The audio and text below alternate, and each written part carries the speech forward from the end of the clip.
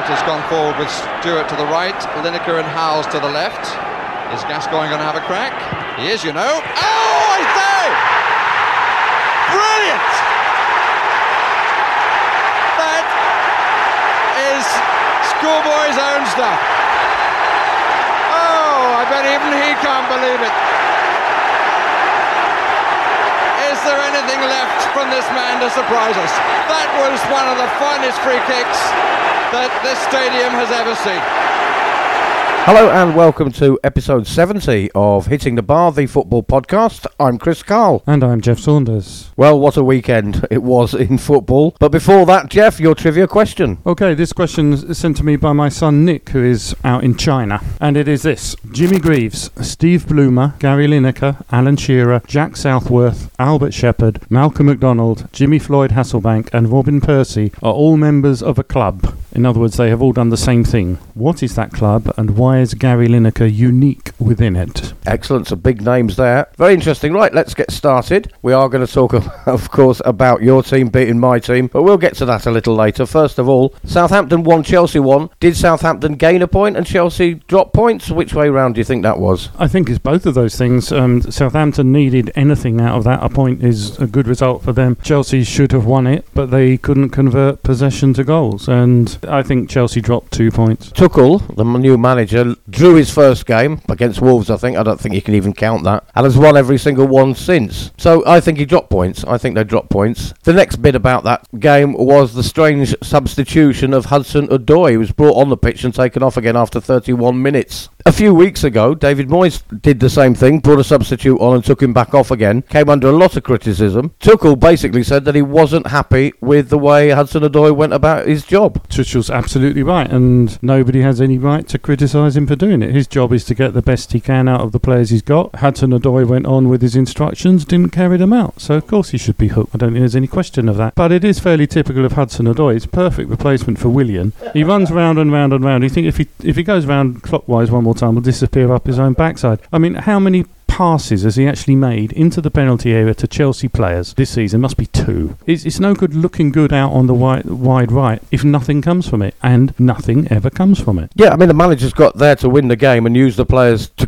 carry out his instructions and do what he wants them to do. And if Hudson-Odoi went on with that game plan, he was told what to do and he didn't do it. I mean, I think we should possibly see more of that. We should see more of that. You know, do this, that and the other. Oh, you didn't do it. Yeah, and one other thing that's sort of allied to that. Why do managers wait until the 70th minute to substitute a player who's been playing badly since the first minute? Why don't they take them off in the first half? My experience personally from playing is I knew within a couple of minutes if I was going to have a good game or not, and if I was going to have a bad game, nothing was going to happen that would change that. So after 20 minutes, if a player's not playing, hook him off. That's exactly the feeling I've had for a long time about managers and players. And when you're chasing a game, when you're losing, it's something that infuriates me, particularly about Mourinho, but other managers have done it at Tottenham before. You're 2-0 down, for example, as we were against West Ham, whatever it is, there's 15-20 minutes to go, and eventually he'll bring a game changer on with 10 minutes to go. What is a player expected to do in 10 minutes? You've got to get warmed up on the pitch, you've got to find your position, find your place in the game, by which time there's not a lot you can do. And we've seen it with Gareth Bale and Dele Alli and other players. 10 minutes to go and you bring them on. I think by the first 10 minutes of the second half, you know that if it was a bad first half, nothing's changed. You've got to change it up. Yeah, and if you look at the number of times a player receives the ball during the match, in 10 minutes he's going to receive the ball, 3 or 4 times? There's no time to make a big difference in the game, unless you're lucky, which sometimes that happens. That's fine. But they're much too conservative in. Maybe it's an admission of defeat if they have to take a player off, and admission of failure if they take a player off that they decided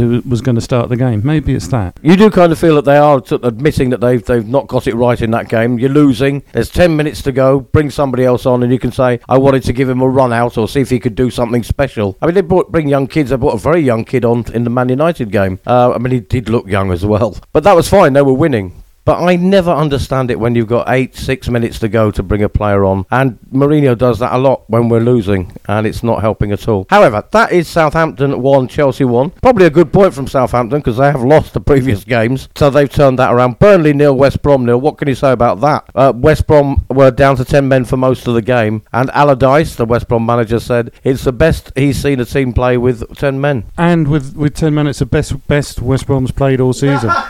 No, it was. They were better with 10 men than they were with 11. And I thought they were actually quite unlucky not to win. But the problem they have is the problem they've had the whole season. Who's going to score the goals? And they haven't answered that question, which is why they're going to go down. Yeah, and then ordinarily a point away at Burnley would be acceptable, reasonable for a bottom half team. But 1 point doesn't do them any good at all. No, the cut-off line has traditionally, it's always been, if at Christmas you have the same or fewer points as games played, you're in a relegation fight. If West Brom were up near the 1 point per game mark, then 1 point is actually good because all you're doing is trying to harvest an extra point here, an extra point there, and hope you get over the 33 or 34 points, whatever it will be. But they're so far behind, they need a few 3-pointers, and there's no sign they can get them. No, it could be Allardyce getting relegated for the first time. We did discuss it before on the show that I'd like to see him stick with them and bring them back up. But the big game on Saturday was Saturday evening for the first time since 1999, and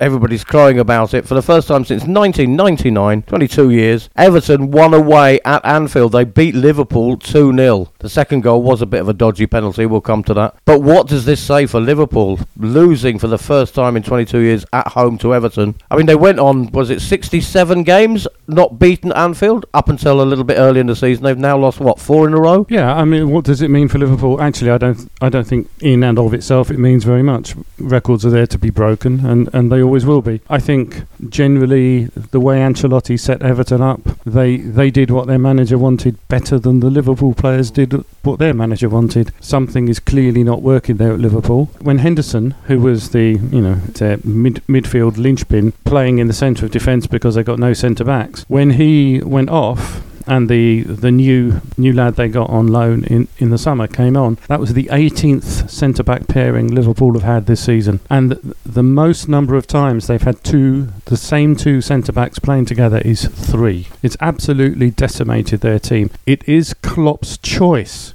to take 2 holding midfield players and stick them in the centre of defence. But the alternative is this youth team players who are in the squad. The lad they brought in on loan from Turkish club came from Fenerbahce, I think Kabak, I think his name is. He can play well, but he has a history of making terrible mistakes. As I say, it's Klopp's choice to react the way he has, and Liverpool as a club, they're at fault for not getting replacements in. Even during the summer they didn't get support players in as centre backs. To only have 3 centre backs on your starting, on your bench, if you like, well, you're asking for trouble really, and it's come, and really, really badly. Liverpool will still make the top 4. Is there a problem with Klopp? Not as there is a problem with Mourinho, possibly at Tottenham, but is there a problem with Klopp and the players? No, absolutely not. It's just a case of during the whatever mid-season break we had, and for the training at the start early in the season, the clubs that pressed high, Man City and Wolves and Leicester, changed the way they played. And they're not pressing as high as they used to, so that their players don't run as much, because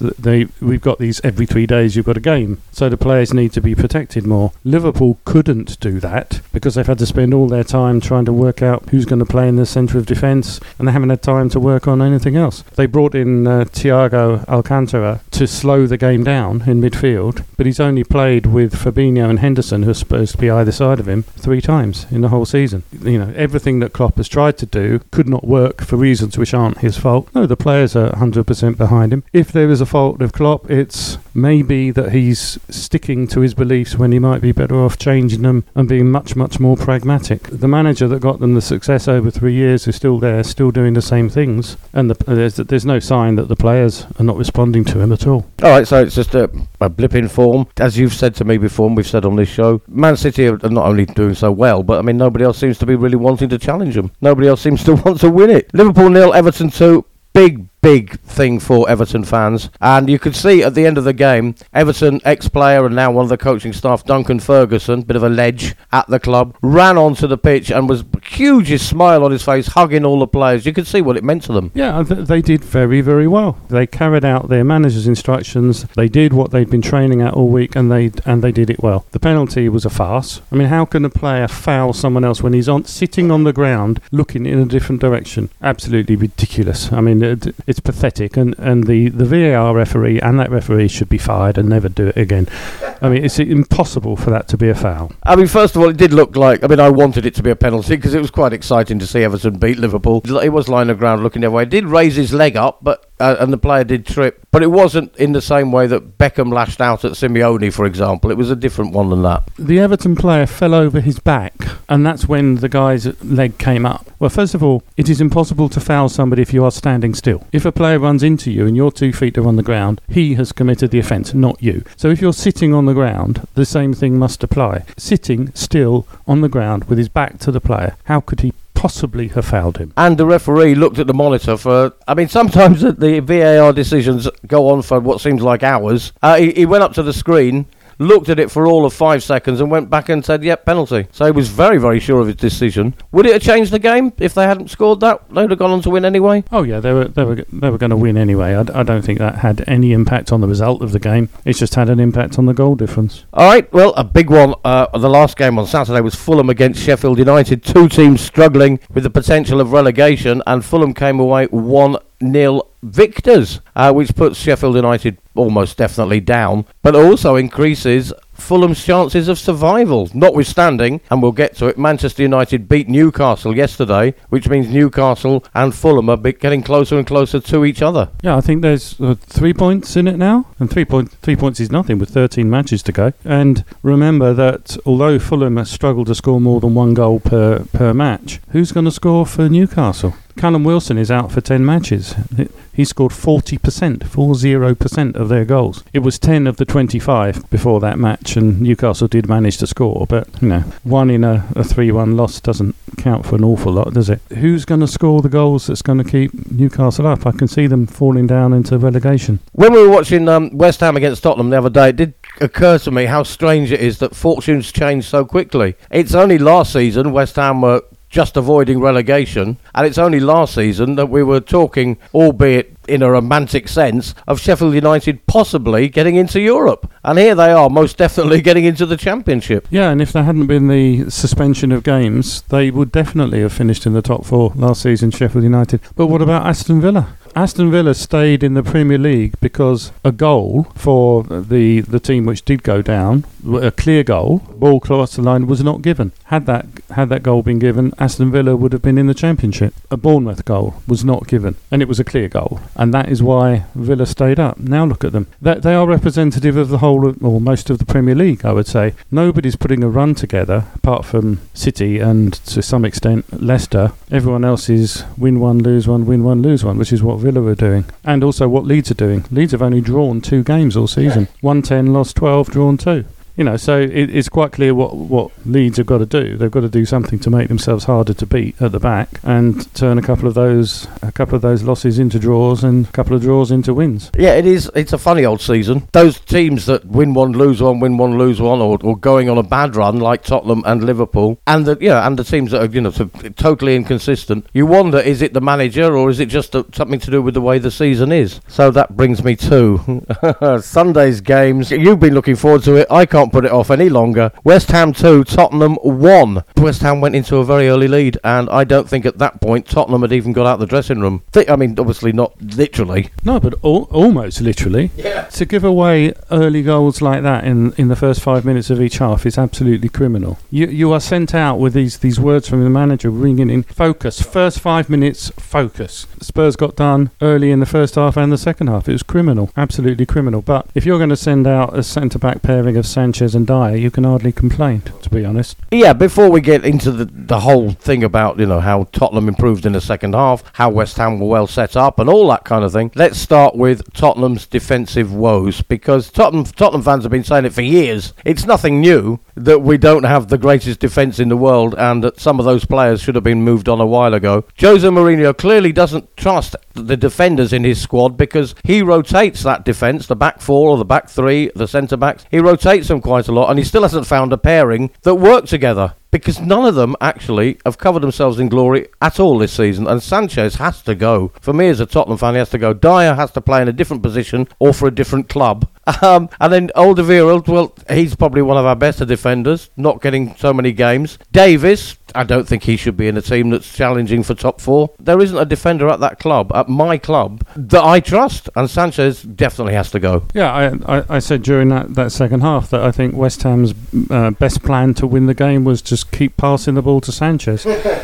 Sanchez has always been an accident waiting to happen. Now, when he was 18 and 19 years old, you look and you can see the good things about him, and he's potentially a very, very good centre-back. As he's progressed, he hasn't got rid of those mistakes. He still does stupid things, and he does stupid things in every match. He's got to go. You know, he should not be playing for any team that thinks they're going to be playing in or attempting to win the European Cup. He's not good enough. Aurier is a very, very good right back. But again, he does incredibly stupid things. I mean, things which you struggle to understand. I disagree with you about Davis. He's not great, but he does work very, very hard, and you know what you're going to get out of him. But Dyer, why is he playing his holding midfield player as a central defender when he's got Alderweireld and Rodon on the pitch? And Rodon was bought by Mourinho. He bought him. Why won't you play him? Yeah, there were 2 defenders at the club. He hasn't played very often. One of them was Japhet Tangana, who played on Sunday. He's 20, but very inexperienced, as we're looking into it on Sunday. Came through the youth academy, been at Tottenham since he was 10. Great, brilliant, but not really experienced enough, or maybe not good enough yet, to play a lot of Premier League games. The other one is Rodon, who, again, a young player with not a lot of experience. But yeah, I'd much prefer play those 2 than see Sanchez and any of the others on the pitch. Mourinho, being known as a defensive coach, took on a club with possibly one of the worst defences in the top half of the league. Well, I don't know, because Alderweireld and Vertonghen playing together but when Mourinho took over, he had Alderweireld and Vertonghen there, and they were playing very well. Now, Pochettino wanted to move them on because he thought they're coming near the end of their sell-by date, and you move the player on before it's too late. And this was the reason why Pochettino was fired. The disagreement he had with Levy was not about buying players, it was that Levy would not sell them. And Levy would not create the money or the places in the squad for the replacements. It was never about buying players. And that mistake, that error by Levy is coming back to bite everybody at Tottenham. Yes, I think we'll talk about Mourinho, I'm sure, because I know you're not a big fan, and I really don't know what to say anymore. But that problem has been there for a long time. Levy, as you say, won't sell players, and then they are past their sell-by date, and he won't get the money for them that he should have done. Vertonghen, I would die to have him back in the team right now, doing a decent job at Benfica. Maybe that's his level, I don't know, but he certainly kept Arsenal at bay the other night in the Europa League. Davis, yeah, okay, whatever. But the rest of them, would Sanchez, would Aurier, would even Dyer get into any of the other top 6 squads, let alone starting 11s? And the answer is no for me. They wouldn't get into any top 12 squad. In fact, I question whether they get into a Premier League squad at all. When you're asked to predict a Spurs result, you know that there's going to be at least 1 goal Spurs will concede. You cannot rely on them to come up with a nil. Yes, every week we talk about, was it Mourinho or was it individual mistakes? And nearly every game, individual mistakes have cost us. We're going to talk about Harry Kane. Is he going to go? Is he going to go for 150 million at the end of the season? We know that half that money is going to be used to pay the debt off, and the rest will be spent on substandard players that wouldn't make the top 4 teams. But wouldn't he be better off selling half of that defence and using the money from that? Yeah, but €7.50 for half of the Spurs defence isn't going to get you very much, is it? Nobody's going to pay very much money for those players. They are a back 4 destined for Turkey, I think. And I think Mourinho's destined for Turkey as well. Well, he's not going to get a job he's not going to get another job in the Premier League, and he's trying to work his way out at the moment. We're going through the usual Mourinho game. He started to say all the things that he usually starts to say. It's not the recent 5 or 6 game streak that matters. Spurs are 9th after winning 3 of their previous 13. When they were top and match day 12, they had 25 points. They now played 24, points 36. So they've played 12 and they've got 11 points. This is going back to November. It's been bad for a long time. It's not the recent 5 or 6 games that matter. And there is a fact, which is, again, something which, no Mourinho fan can argue with. He's never improved any players, and he's not improved a single player at Spurs. A huge part of the problem. Yeah, I mean, he was brought in, I would have hoped or expected, considering his reputation, to have done something and improved that defence. That defence is as bad as it was under Pochettino's last year, and they're older. And you don't teach a new dog old tricks, or whichever way round it is, an old dog new tricks. They're making as many and more mistakes than they used to make. And he certainly hasn't improved them. You bring in Rodon. I mean, Liverpool would have signed Rodon. West Ham probably wouldn't have signed him. I'm not saying he's a particularly bad player, but it's hardly a statement of intent, is it? No, but contrast that with what Brendan is doing at Leicester City. Now, he's not as good a manager as he thinks he is, but he is a very good one. He's a very good one. And one thing that he's done over the last year and a half at Leicester is he's brought in players to replace the ones who are injured. And with the exception of replacing Ndidi, every one of those replacements comes on when the starter is injured and they play really well. Everyone thought selling Chilwell to a rival, Chelsea, in the Premier League was a bad move, but James Justin, the young lad who's come in, looks every bit as good. Whoever's doing the scouting at Leicester, and we are told that it is Brendan Rodgers himself who does a lot of it. He's made some very good buys at very low amounts of money. It's not always a question of how much, but you look at the players he's bought, they will be sold on at very high premiums. Yes, we don't know. It could be the coaching or the scouting at Tottenham. You and I watched a few Tottenham games earlier on in the season, up until and around that time we did go top, and we said, they weren't pretty to watch, but there were some outstanding defensive displays, mainly because there was 11 of them. But there was they were blocking every shot, they were going in for balls. Something definitely has changed. These are the same players. They weren't very good then, Sanchez and Aurier, etc. But the whole team was blocking shots, getting the ball out, and there was seemed to be something very tight about that defensive unit, or the whole team defending, and that has changed. Yeah, but back then Alderweireld was playing at the centre of defence, and you need that someone in your back four has to be the leader of the back four. And without Alderweireld, there isn't a leader there. Dyer can't do it because he's just not bright enough.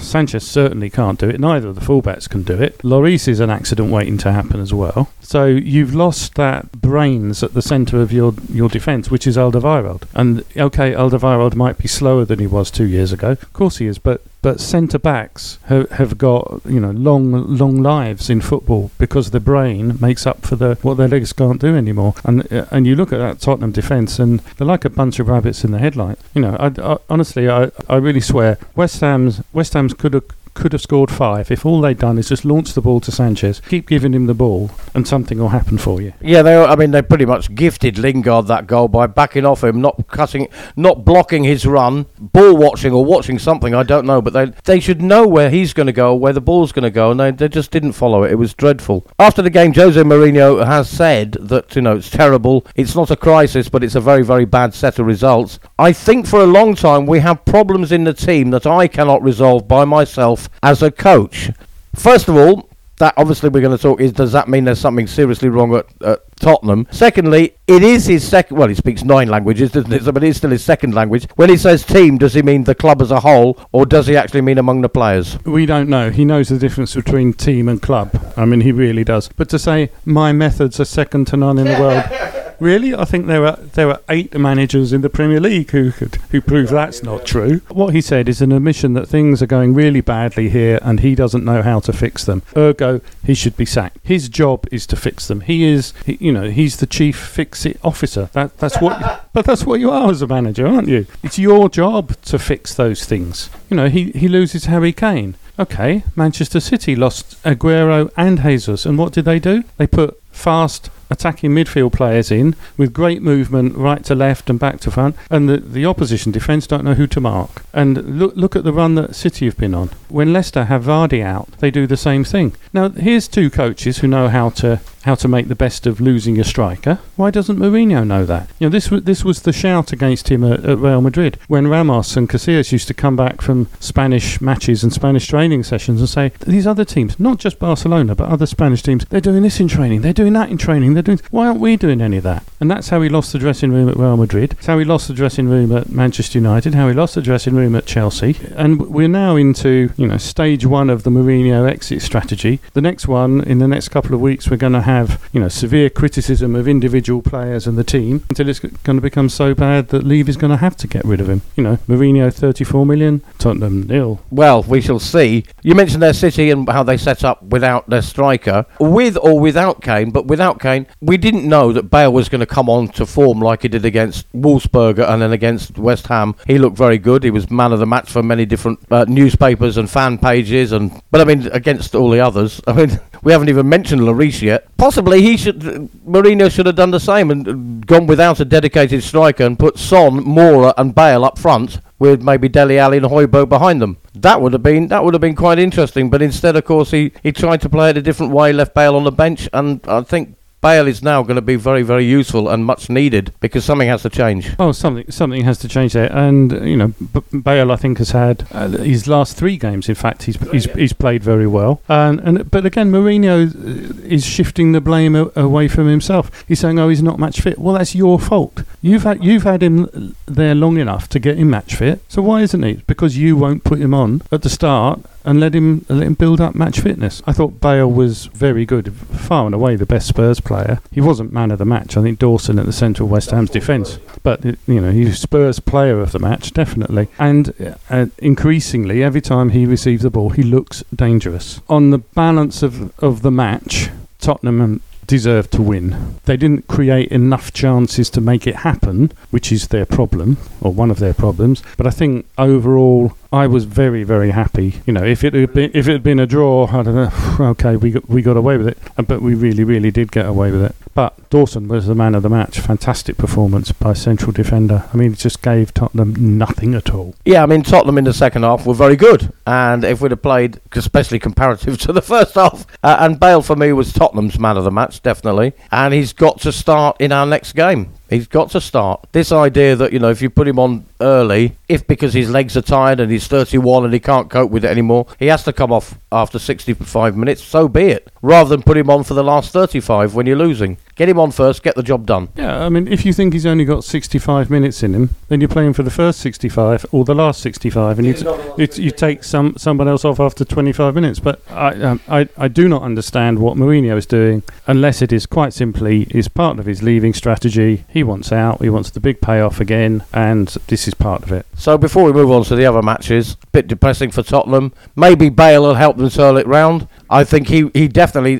looking at him on Sunday, he looked like he wanted it. He looked like a player with something to prove, and I think he definitely proved it. Some of his passes, and his foresight, knowing where the player was going to be and where to pass it, and changing a game by a pass was brilliant. Yeah, also a couple of times where he made a pass and it didn't go to a Spurs player, he was right. It was the expectation of where that other Spurs player should have run and didn't. And Son was at fault for this. There was the space there. Bale put it into the space which took them behind West Ham's defence, and Son was on his heels, not knowing what to do. Bale is, to some extent, he's been made to look worse than he is by the players he's playing with. We won't go into the Harry Winks discussion again. No, please. He's another player I'd sell. To continue with the Bale thing, but to go into who will be the next manager if Mourinho goes, and you're saying exit strategy has been triggered. Bale is on loan for 1 season with a chance to extend it for a second. He's now, in my opinion, coming good. He's now definitely worthy of a Tottenham place. If Tottenham think themselves as a top 4-5 team, he is definitely good enough to be playing in that team regularly. If Mourinho leaves before or by the end of the season or at the end of the season, and a new manager comes in, who will it be, and would he and should he keep Bale? Whoever it is, they should keep Bale. Eddie Howe, to me, is a Tottenham manager. He's always looked like a Tottenham manager. He's set teams up the way to play the way Spurs fans like to think Tottenham play. He is a perfect Tottenham manager. I think the only thing that will stop that is if he goes to Celtic. The fact that he got relegated wouldn't affect his chances. Despite all the problems at Tottenham, the Bournemouth squad that went down are certainly not in any comparison, and I mean, you've got a 60,000 state-of-the-art stadium, state-of-the-art training facilities.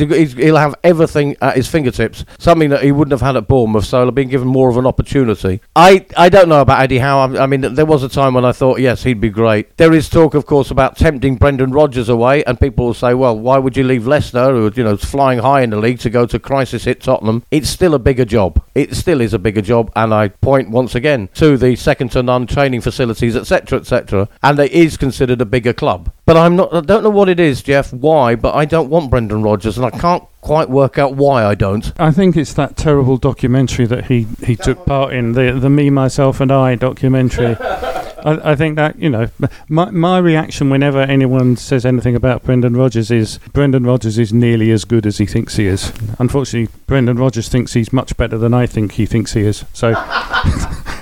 if you can follow that. Yeah, there is that question mark about him. But as to Spurs being a bigger club and it being a bigger job, etc., when did Spurs last win the league? 1961. When did Leicester last win the league? In the days when the size of your stadium defined how big you were and how much money you made, then I think your point has some merit. But it's about TV revenue money now, and that's much, much bigger than stadium money. And this is the problem Tottenham have. They decided to build this stadium at exactly the wrong time, got into it, and then that we get the huge, enormous increases in the TV revenues, which meant that the stadium wasn't needed, but they were committed. And surely they can't keep Harry Kane for another year, surely. And he's worth every bit of 150 million, even at today's COVID-19 restricted prices. If Neymar's worth 220, then no question at all Harry Kane is worth 150. Will Real Madrid get him or PSG? It'll be one of those two, I guess. What will Tottenham do with the money?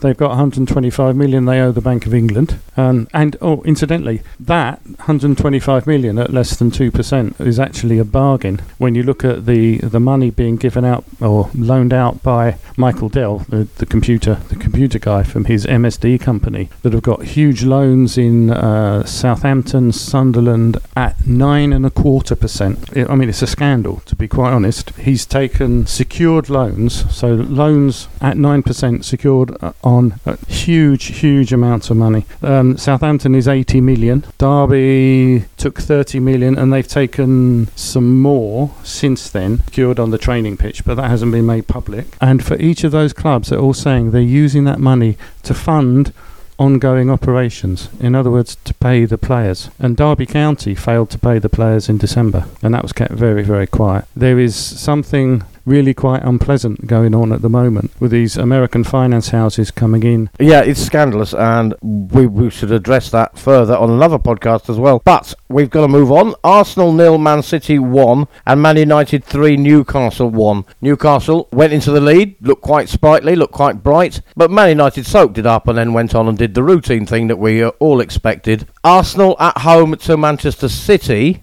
I mean, they conceded very early and they never really recovered. And I don't think Man City got into, is it third gear? You're the driver. But they never really had to do much. No, it had the feeling of a training match, and they could go and score almost any time they chose to if they really needed to. I think the Wanderers were better in the second half. Xhaka was like a mobile training cone in the first half. Holding's idea of defence to attack a ball without looking at it was entertaining. Certainly good news for Sterling, who got his head on the ball. The difference there was the striker went in there determined to win it. Holding and the other Arsenal defender went in there hoping they would. But it was men against boys, to be quite honest, and if City had needed to go ahead and score a couple more, they would have done. Yeah, I mean, as a Tottenham fan, it was a bit of a relief because that means that Arsenal's still 2 points behind us and we've got a game in hand. But Arsenal not doing anything this season, not pulling up any trees, as they used to say. But was expectation lower at Arsenal than it has been at Tottenham? No, because some people have said, oh, well, a restart there and everything. Whereas Tottenham have got Mourinho, they've got Kane, they should be doing better. My feeling is that Arsenal should be very disappointed in Arteta. Yeah, and I think there's some revision of history going on, because all those journalists, when the groundsman was appointed, were saying how it's the final piece in the jigsaw. Oh, he's going to do this, he's going to do that. He's fantastic. I mean, mean, he's never managed a football team, so how they knew that, I don't know. They're now gradually toning it all back as, oh, well, it was always going to be a big rebuilding job, etc., etc. And they always put these words in that, oh, you can see how much better they are without telling us which bit was better. I've not seen it, to be quite honest. There was a great comment in the paper yesterday. I'll read you the quote. Arsenal's very highest level is a theoretical thing, a mirage, something you'd swear you saw in the distance, but which disintegrates the more you look for it. And I think that's it. There is nothing there. And what did the groundsman do during the match? What advice was he giving the players? You know, you see managers giving advice to the players all the time. It's move left, move right, move up. You're not pushing far enough up. You're leaving too much space behind you. Something. No. 25 times he just shouted, communication. What the hell does that mean? And the Arsenal players looking at him thinking, what the hell do you mean? Yeah, you see players either, going to get the ball for a throw-in and the manager shouts something in their ear. They're substituted and they come on and you see them going up to the other players saying, right, you move over there, I'm going there. And they're telling each other, but what are they going to say when Arteta talks to them? Because he says we should talk more. Yeah, but how do we get out of this hole that we've dug ourselves? Well, just a bit more talking. I mean, they know that. They know they've got to shout at each other. What they've got to do is actually play football better. But Arsenal, not doing great, thankfully. But Man City rolling on, that's it. Unbeaten since December the 15th, and West Ham play them next. We shall talk about that in a moment. Man United 3, Newcastle 1. Is there much to say about that? Regulation win for Manchester United. They've always got good enough attacking players to conjure up a goal when they need one. There isn't any sense at all of any plan to how Manchester United play. It's like the difference between a well-written comedy which continues and has some sort of flow to it and a succession of individual one-line jokes. So they need a goal. 2 minutes later, bang, they've got a goal. And then they're rubbish. And then we need a goal, oh, bang. And with those forwards, that's what you're going to get. The problem for Solskjaer is his defence keeps getting found out. And it's shocking. De Gea and Maguire would not be in any other team. Oh, I don't know. I think De Gea would get into the Tottenham team. Let's have a look at what's coming up this weekend then and our predictions. Your lot, West Ham are away at Man City. Like we just said, unbeaten since December the 15th. Winning they're on a record-breaking, winning run. Knowing my luck, this will be it. West Ham will beat them or get a draw, but I'm going for 2-0 City. My initial thought was 3-0, but I'd come down to 2 as well. I'll stick at 3-0. Then West Brom against Brighton. Brighton have sort of slipped down having just lost. West Brom need to win, so it could be an exciting game in many ways, or a very open game. Yeah, I'll go for a 1-0 win to Brighton. Leeds against Aston Villa. We always say it on the podcast and on our radio show on 93.6 Global Radio on the Costa del Sol. We always say anything could happen with Leeds. Except a draw. They've won 10, lost 12 and drawn 2. So let's go for a draw because they're due a draw. Yeah, it's got to happen eventually. Newcastle against Wolves. Brighton beat West Brom. Newcastle and Fulham win their game. Newcastle dragged into it. They've got to beat Wolves, and Wolves have started to creep up again. Yeah, Wolves have been looking much better, and Jota's back training, likely to play. No, Wolves should win that by 2. Well, Fulham are away at Crystal Palace, so that actually could be a little bit of a tough one. I'm going to say draw. I'll go for a Fulham win by 2 goals. Wow, because Crystal Palace, like we said, beat Brighton, but at the last minute. Leicester against Arsenal. That could be a big one for Leicester. I'm going to say 2-1 to Leicester for that one. Yeah, I'll agree with you on that. And then a chance to actually win a game. Tottenham are at home to Burnley. And I think he's got to put out an attacking team. And I think he's got to put Bale on from the start. And he's got to go 2-0 up by half-time. And I'm going to say 3-0 to Tottenham. Yeah, I'll go 1-1. That could be the beginning of the end, whether Mourinho likes it or not. Then we've got Chelsea against Man United. A tasty one, that one. For you, West Ham, chasing a 4th place finish. Tottenham, theoretically, looking at top 4, top 6, the best result's a draw. Yeah, but I can see Manchester United winning that 2-1. Away at Chelsea. Good stuff. Sheffield United against Liverpool. Now there's a real chance. I mean, never mind Tottenham against Burnley. Liverpool have got even more of a chance of getting 3 points away at Sheffield United. 2-0 Liverpool for me. Yeah, I think it'll be more than 2. I'll go out on a limb and say 4-0. And finally, next Monday, Everton against Southampton. 2-2 draw.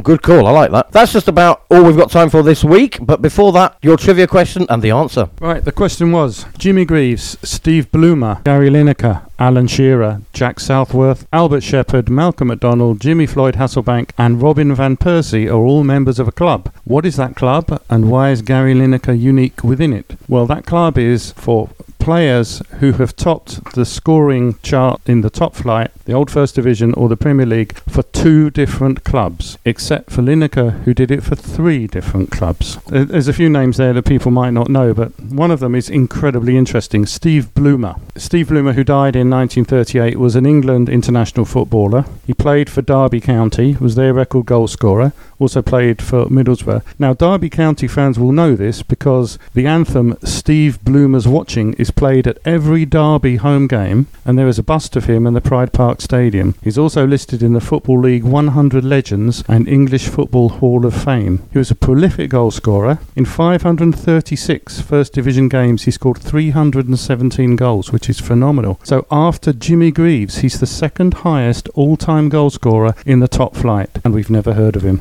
He also scored 28 goals in 23 appearances for England. One other thing, people who remember the name of the Derby Stadium before Pride Park, it was called the Baseball Ground. Well, Bloomer also played baseball for Derby Baseball Club and helped them to become British champions 3 times. Yeah, fantastic guy that we've never heard of, unless you're a Derby fan, in which case you have, and you listen to his song every week. Yeah, I have to admit, quite happily, that I've never heard of him, but I'm going to go away and look him up because he sounds quite a character, an incredible sports person, if you like, a great footballer. I mean, that's incredible. Yeah, and like a lot of quite progressive managers after the First World War couldn't get a job in England, or an English FA wouldn't employ him, so he went abroad and he coached in Spain, the Netherlands, Germany. Really, those coaches who went abroad, they introduced a different way of playing football to the continent.